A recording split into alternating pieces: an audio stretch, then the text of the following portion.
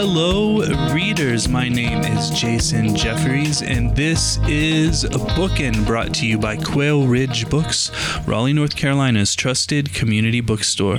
My guest today is Catherine Seligman. She is the winner of the PEN Bellwether Prize for Socially Engaged Fiction. Her new novel is At the Edge of the Hate, which is published by our friends at Algonquin Books of Chapel Hill. Catherine, welcome to the program. Thank you so much for having me. It's good to be here. Absolutely. It's an honor to have you here. And first, Catherine, let me open by stating that this book, At the Edge of the Hate, is magnificent. It is early yet, but I can already tell you that it will be on my list of best novels of 2021. Listeners, it sucked me in from the beginning. It is an extremely well-written book with an unforgettable protagonist. And what more can you ask for from a quality work of literature? Catherine, let me first just ask you about these kids, these young men and women who are living in Golden Gate Park on the fringes of the hate in San Francisco. Can you just tell our listeners, many of who are in San Francisco, but many of whom are here in North Carolina, what is going on there where Hate Street dead ends into Golden Gate Park?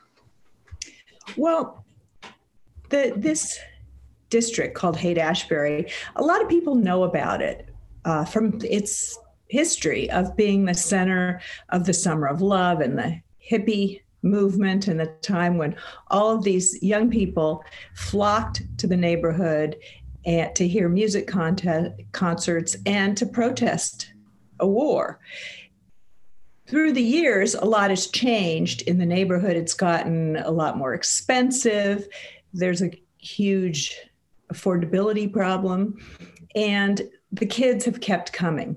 So they filter through, and they're young people who are drifters and seekers and often just displaced from families. They've been kicked out. They have nowhere to go.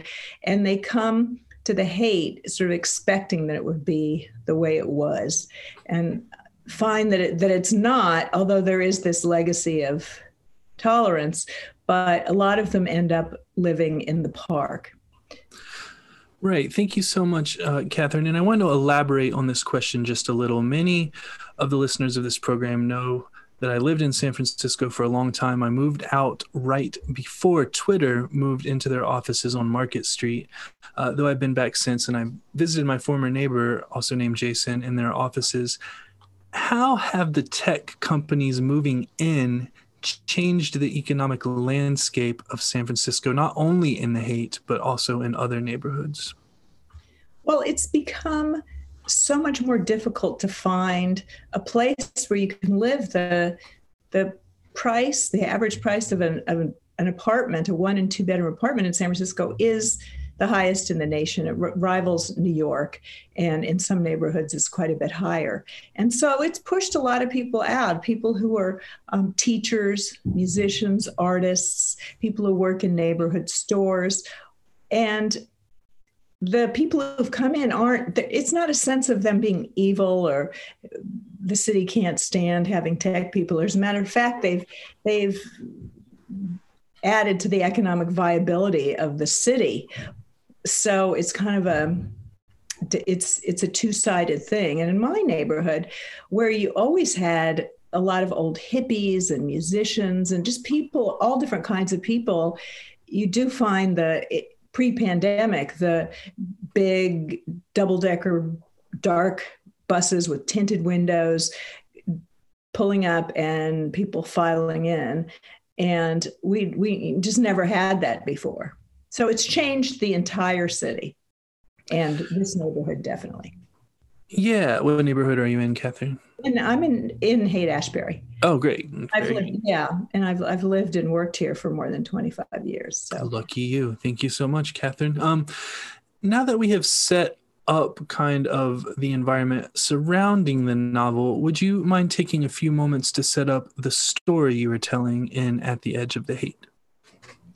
The book centers on a young woman named Maddie who flees her life in Los Angeles, it's a very chaotic life of living with foster parents and feeling like nobody cares what she thinks or where she goes. And she's very unseen there. And she ages out, she turns 18, and she moves to San Francisco, like a lot of kids do. And once she's there, she finds a group of kids who also live in the park and alternate staying in a local shelter, and they become a sort of family to her.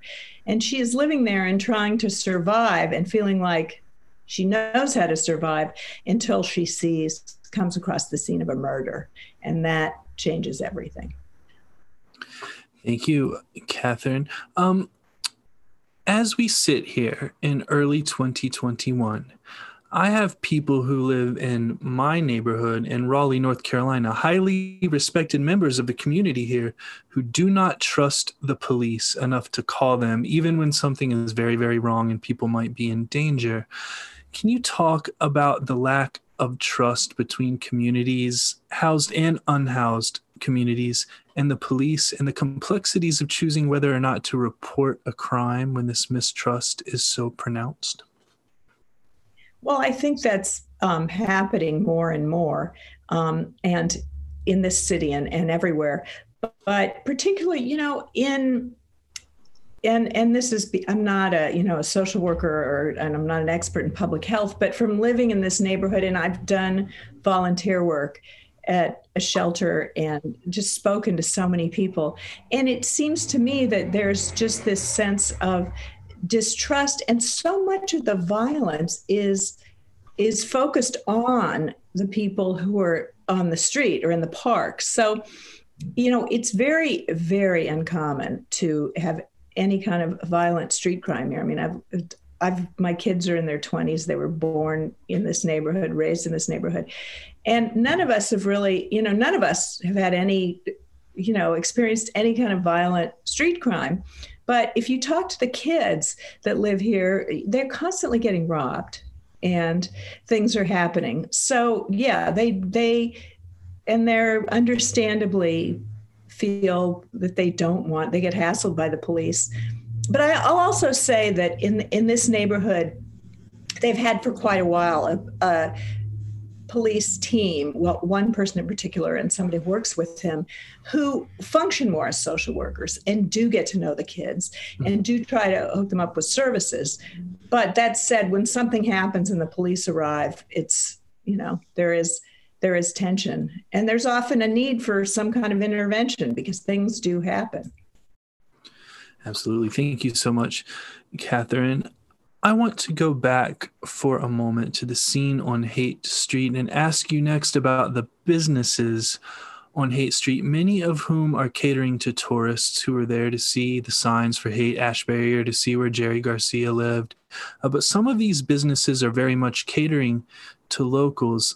Specifically, a couple that come to mind are Amoeba Music and the Booksmith, both of which I believe you are referencing in this novel, right, but who you never call out. Uh-huh. What is the relationship of these businesses with these unhoused kids living on the street and in the park? Are they as friendly as you make them out to be? Well, I think that there are some businesses that are really affected by what goes on in the street. And if you're trying to run a business, whether it's, we don't have chain stores in the neighborhood. We might have one or two that have other stores somewhere, but the neighborhood has been very unfriendly to chain stores. So, but say you're selling sneakers and people are camping in front of your door and you can't open your door. So, there's that sense that it's difficult to run a business here. But they're also, by and large, the businesses have been incredibly generous in trying to help solve the issues. I mean, it varies, and every business has a different sort of how many resources they can devote to this. I totally understand both sides. But I do want to just talk for a minute about the Booksmith, which has been here a long time.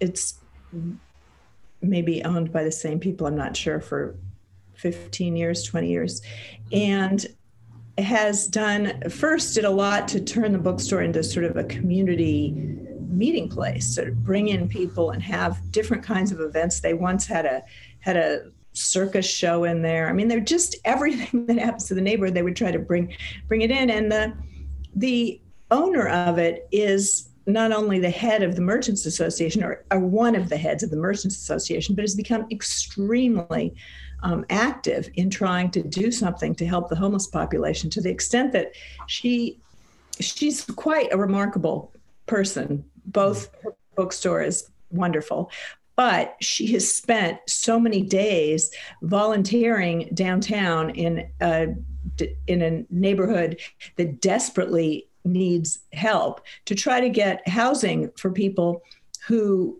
really were in not good shape, who needed to be moved into hotel rooms. They were in huge tent encampments in the center part of our city. And so she was just doing that every day while her bookstore was basically closed and only open for pickups. She was just doing this on her own, not as a volunteer. So she's just become tremendously involved in this issue.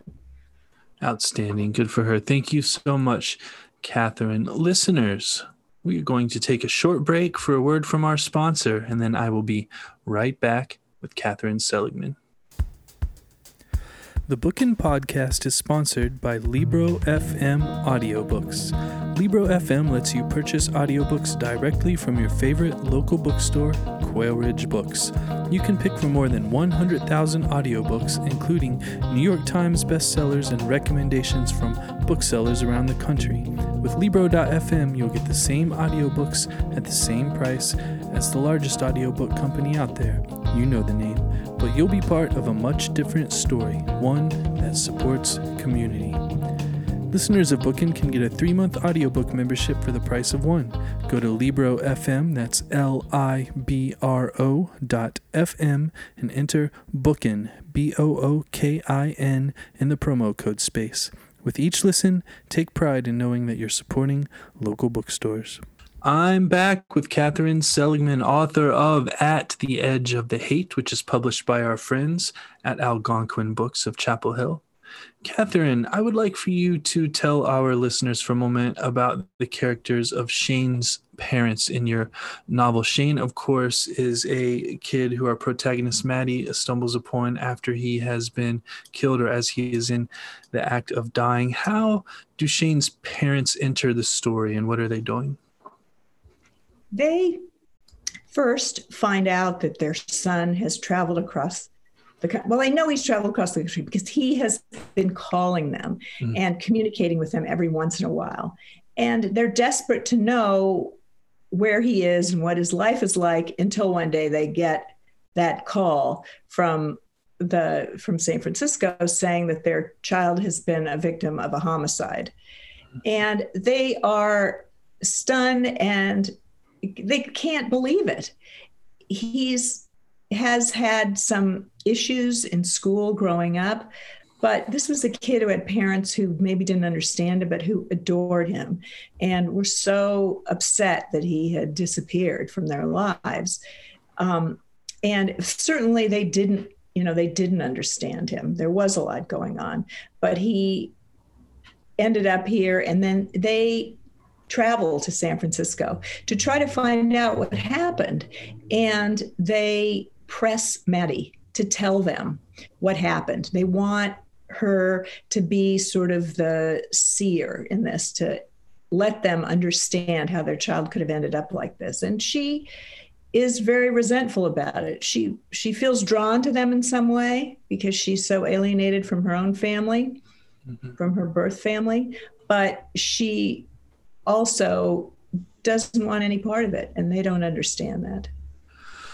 Right. Thank you, Catherine. And do you feel like Shane's parents are realizing that they should have intervened in Shane's life too late and are now trying to intervene in Maddie's and help to make her well, or lead her on a different path to make themselves feel better? Are they grasping at straws here? I think it's some of all of that they desperately want to help her, but in a way they feel like that will alleviate their guilt and their loss. If they help her, they feel like it would sort of make them feel better. And she senses that and really draws back from them, and they move sort of towards a confrontation on whether or not she's going to let them guide her in a new direction. Absolutely. Thank you, Catherine. You alluded to this a little bit earlier before the break when we were speaking of the owner of the Booksmith. I'm hoping that you can talk about the social workers that work with these unhoused kids. There are resources available to help with the process of reintegration into society if a person chooses to take advantage of this avenue. Is this correct? Well, there's not enough help. There are people working to help them, but it's so complicated. And that's something I really learned while I was doing the research for the book. The novel really was based on my coming across the scene of a murder in Golden Gate Park and not being able to get that out of my mind. Mm-hmm. The murderer was a man in his 60s, and he killed a 25-year-old kid. And because there were no witnesses, they let him go. And I just started to think about, well, what if this were my child? And I've talked to a number of people who work with the kids and the homeless population here in the Haight. And I think a number of them have also experienced homelessness and have been through a lot of what these kids have been through. And indeed, in the book, there is a character who tries to help Maddie, and she is formerly homeless. And so I think that's they try to go into the park to help the kids where they are instead of expecting them to come in and go to a program.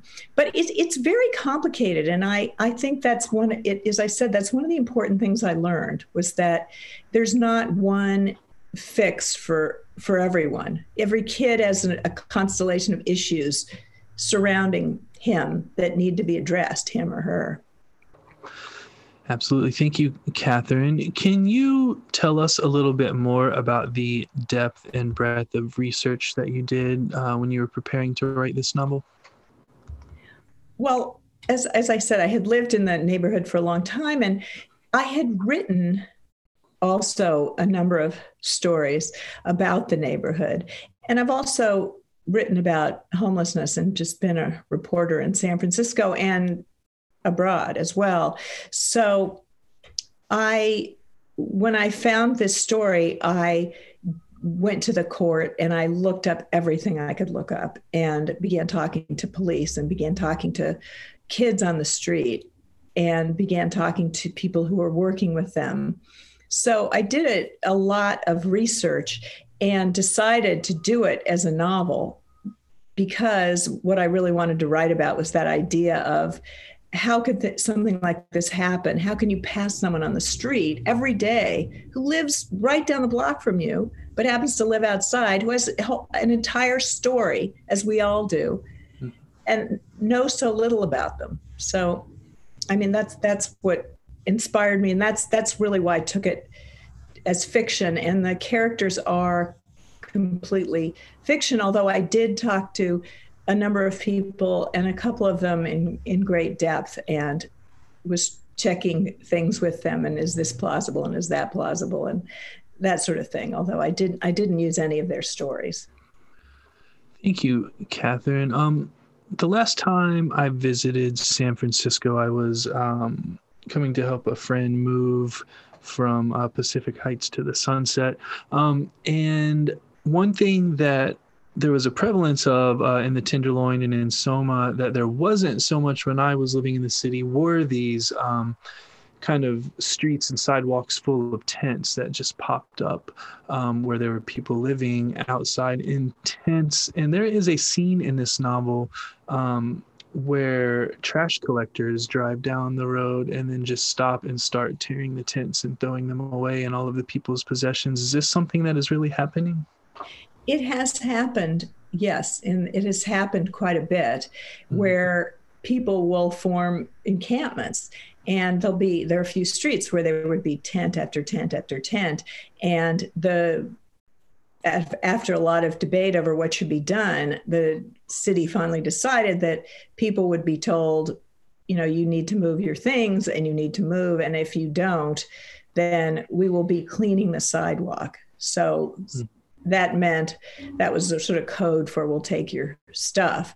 And that has happened in certain neighborhoods. Pre-pandemic, during the pandemic, many more people have been forced onto the street, and we've had a lot of tent encampments, and there's been a lot of discussion about that. But before that happened, yes, that has happened.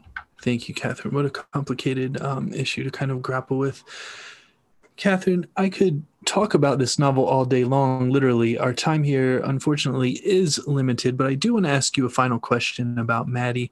I don't know why, but I was surprised to find out that she was a high school graduate, that she was a smart, intelligent young woman. She had the tools she needed to make a life for herself, but she didn't understand what happened to her mother. Her mother had a nervous breakdown and just sort of forgot about her daughter. How old was Maddie when this happened? And how can something like this happening to your parent or to your caregiver shock you into questioning the fundamental aspects of life and existence? How does a young person shake themselves out of this type of situation?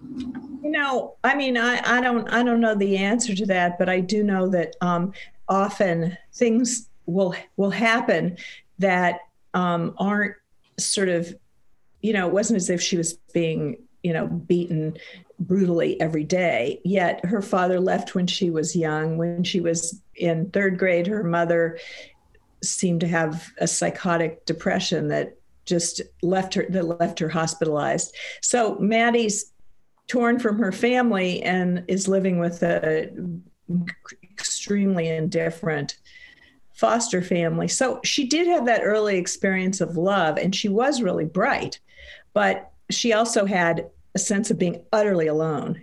But, by the time she was in third grade. So I just think it was so traumatic to her to have her mother disappear, to be torn out of that house and put into a strange place where nobody cared what she did, that she was unmoored.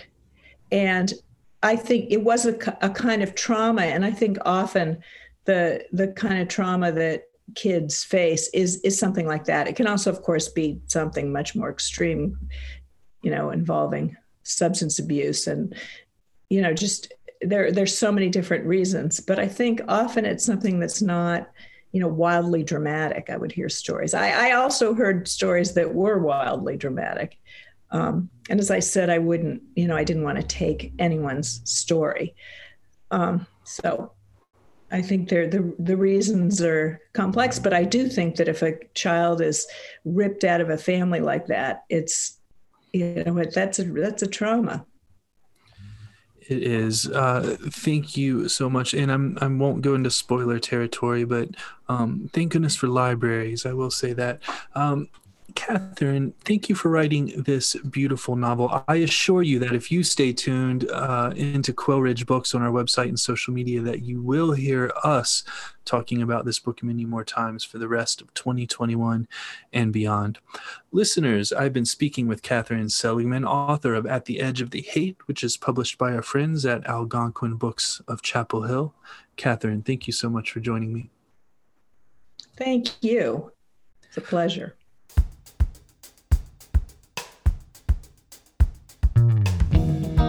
Once again, I would like to thank Catherine Seligman for joining me. Copies of At the Edge of the Hate can be ordered from www.quailridgebooks.com with free shipping. I would also like to thank our sponsor, Libro.fm audiobooks. Please navigate over to Libro.fm and enter the promo code BOOKIN, that's BOOKIN, in the promo code space to get one free audiobook and support your favorite local independent bookstore in the process. My name is Jason Jefferies, and this has been Bookin'.